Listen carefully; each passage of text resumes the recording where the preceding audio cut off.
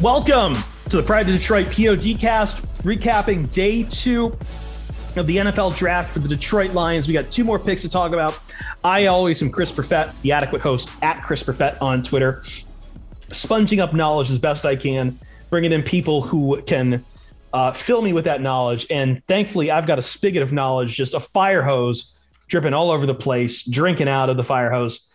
Kentley Platty at MathBomb, our old friend, Lord of mustaches, bowler hats, everything. He's here, the inventor of RAS, and we've got 2 picks to go through, man. It's been a hell of a night, Kent. It has been quite the night, just like the first day of the draft. A lot of trades, a lot of people moving around.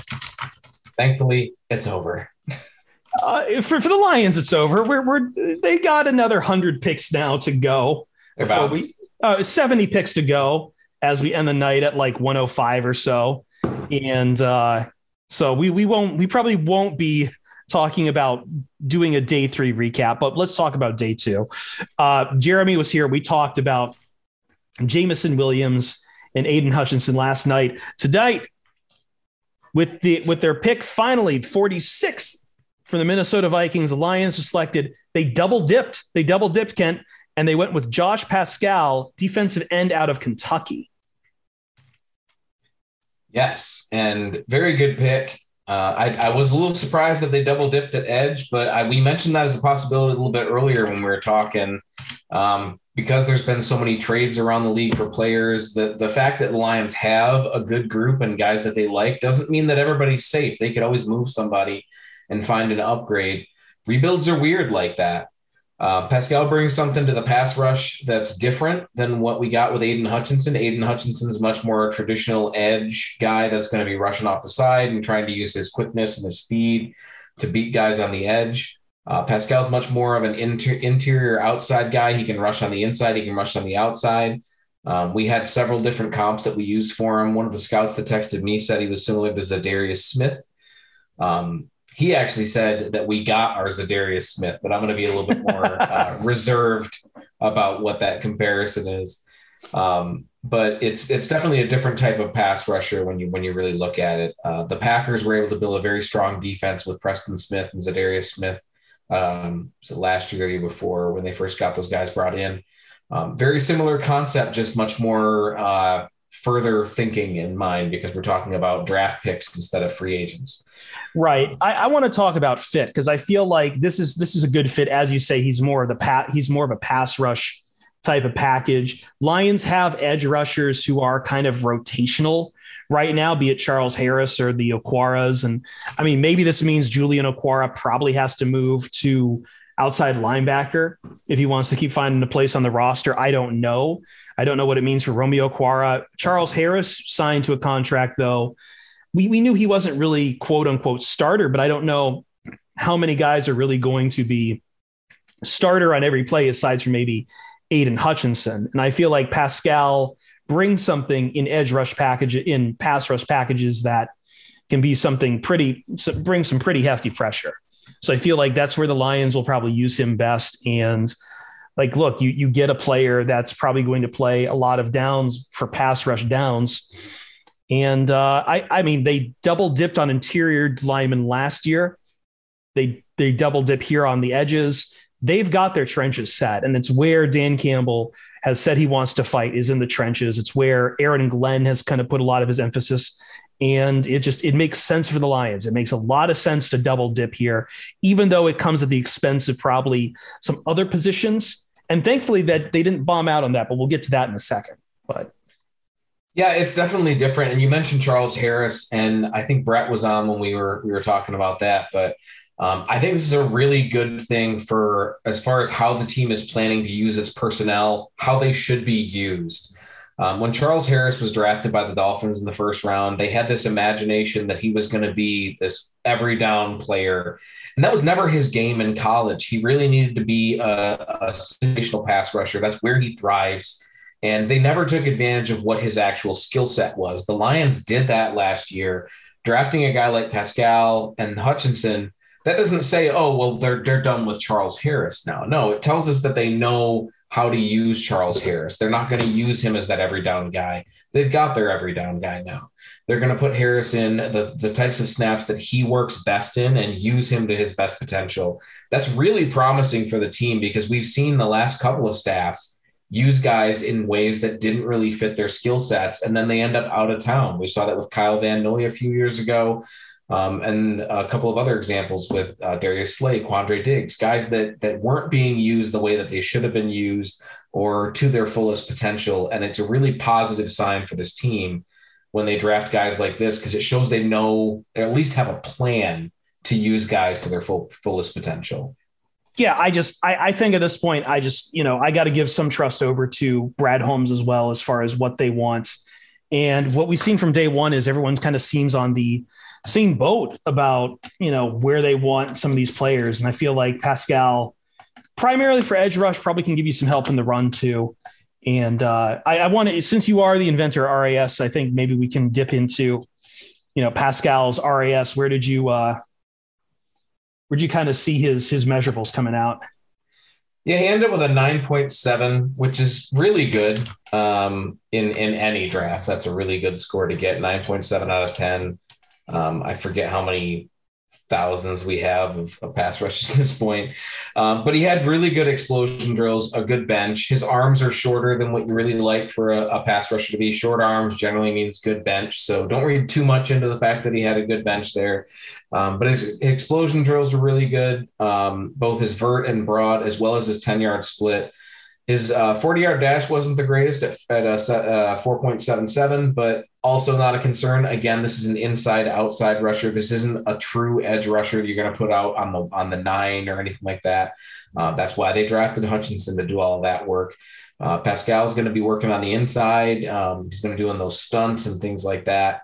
I'd really love to see some of those, what are they, NASCAR packages, whatever they call them. We have multiple edges next to each other.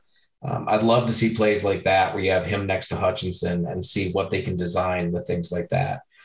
He never tested with agility drills. I'm not really concerned about that because, again, that's not his game.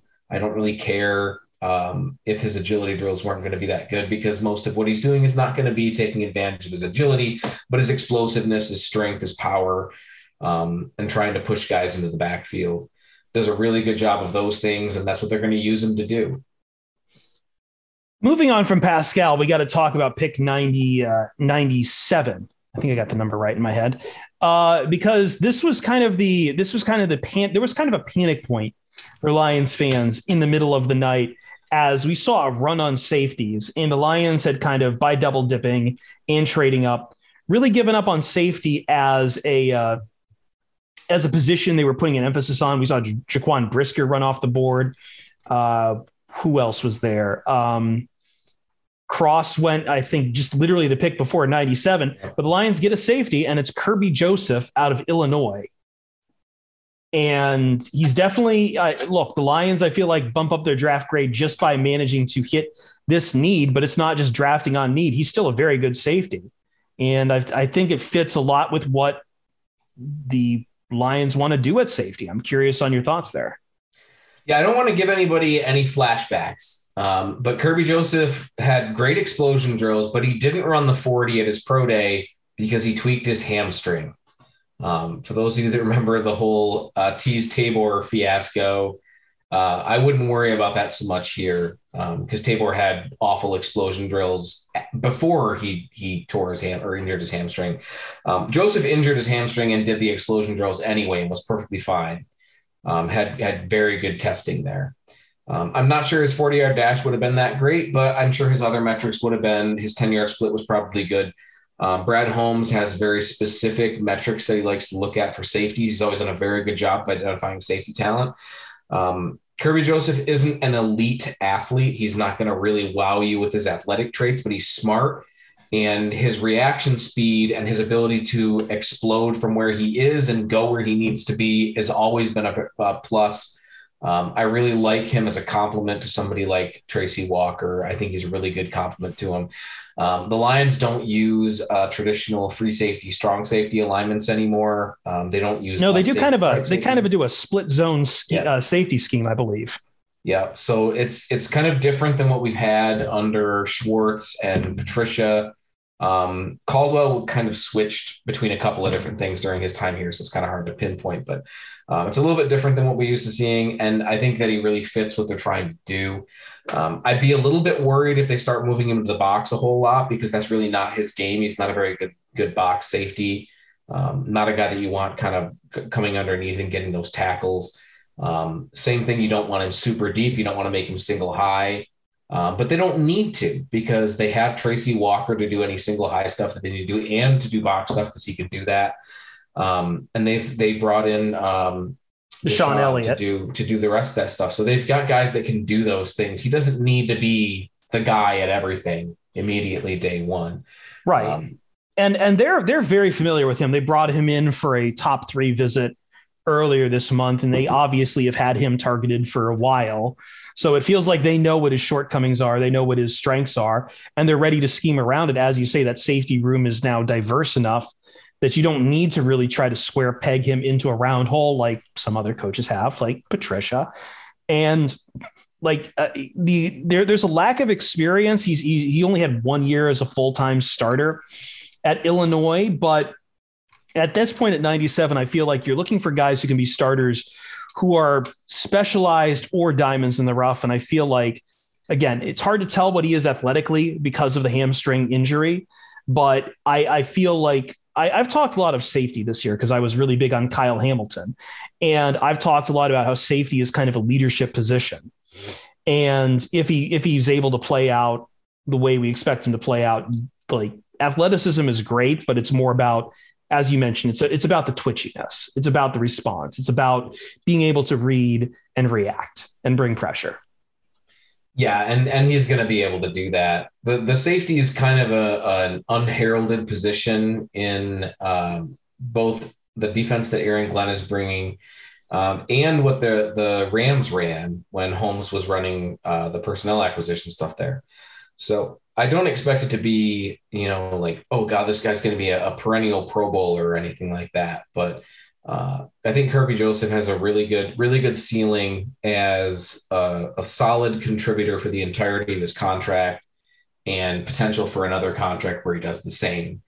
And as much as we want to think of every player as some superstar that's going to be here for 15 years, having a guy play at a high level the entirety of his first contract and potentially a second contract, that's really all you can ask for from a draft pick for it to be considered a good pick, right? Yeah, I mean, we just saw 2 teams trade away, wide receivers rather than taking 5th-year options on some of them too. So like, that's definitely the way it goes in the NFL. I hate to do draft grades overall, but my opinion on the 3rd round has always been, especially since the Lions don't even pick in the 4th round, they wait until the 5th. So people can't hit me with the Amon-Ra St. Brown part. But if we're looking at the top 100, how the Lions did in top 100, where do you have your grade kind of sitting on them? I know it's kind of premature. We're sitting here in the afterglow of the moment, but I feel like, I don't know. I could go anywhere between a B+ or an A- myself. And I'm not even trying to be much of a slappy here. I think a lot of that is the value they got in trading up on day one. I think that they taking Aiden Hutchinson, having him fall to you at 2 when the Jaguars take Trayvon Walker, doubling up on edge, but still getting a safety. I feel like that's not only good value, but it shows a clarity of vision as to what the Lions want in this stage of the rebuild. Like, they clearly wanted to improve the wide receiver room and they wanted to finish building along the trenches, but they weren't going to neglect safety. And I feel like they hit all of those needs very well here. So I'm going to start off by saying that I don't grade on a C scale. So most grades, I always complain might be a little harsher, right? Yeah. I never grade on a scale of C as the worst, right? And F's the worst. You can fail your pick. I feel like you're going to do that. You need to reintroduce, like, you got to go with like Japanese RPGs. You got to add like S and S+, right? Well, they didn't get that, but they did a pretty good job. I'd probably give them a B- for the draft overall for a lot of the reasons that you mentioned. They got good value with the trade that they did. Aiden Hutchinson was fairly a no-brainer. I mentioned before that I probably would have taken Thibodeau, but I think that either one of those was a great pick at 2. I'm not going to quibble over the details for that. I didn't really care so much for the fact they traded up and lost a pick, but they got a really good player. with Jameson You're Williams. concerned more about the injury than I am. Yes. Yes. So my concern is that they lost a pick between day 1 and day 2, and they did come away with 2 pass rushers, a safety, and a wide receiver. That's not a bad haul. They could have come away with one more pick in there and had potentially a tight end or an offensive lineman or a linebacker. There's a number of other positions they could have taken there rather than trading up to get a wide receiver. I mean, you don't even need to think about that. Look at what the Vikings kind of did, where they took Lewis Cine, who was kind of a very big desire for a lot of Lions fans at the end of the round. And then they ended up trading.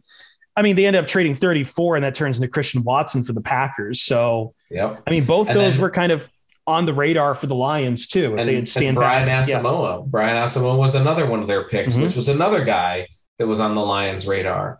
So, those you don't want to try to get too tied up in what might have been, but I feel like they could have maximized their picks by not making that trade. That doesn't make it a bad trade. I just feel like they could have had a little bit better haul had they not made it. I think they're set up really well for day 3. I think they picked good players at positions of need for everything that they've done. I'm very encouraged by what they've done with the picks they've taken and what it says about the rest of their roster. I don't think that it's perfect, which is why I said B-. But it's great. I mean, we don't really talk about how different this is from the previous couple of regimes that we've had here. And it would have been very different under Matt Patricia. Everybody loves to hate on Matt Patricia, and they should for various reasons. But like Kerby Joseph probably would have been a pick by them, but Paschal and Hutchinson probably wouldn't have been the picks. We would have got different players there. I don't believe it would have been the same under Schwartz either, or Caldwell. These would have been very different types of picks because they would have been building for something much different. And what Holmes is trying to do is build an actual contender, a team that can contend every year. And drafting a guy like Josh Paschal when you could have taken a linebacker or a different safety or something like that at that pick, it shows that he's not just about, okay, what can we do to get as many more wins over last year as we can? That's not what he's worried about. He's worried about building a team that can win consistently rather than just getting more wins than last year. It does show the patience in this rebuild too, to not address something like linebacker, to take the aggression to trade up for a position you feel like it's aggression, but also it's smart aggression. It's not like we've talked plenty on the value of the trade up. And I think Jeremy kind of had the same opinion. He would have liked to see them stand pat, but it shows that they're not going to rush this along, but I also think they're in a pretty good position for what's going to come next year. Cause obviously next year they're going to have needs for quarterback. Probably. I still don't believe in Jared Goff to an alarming degree. I think he's a fine starter, but he's not someone you build long-term around. And I feel like linebacker will probably come up, and we'll see what happens with cornerback. And you're higher on Goff than him. No, I know. You have no concern on Goff whatsoever. Yeah, but I think that's going to do it for us.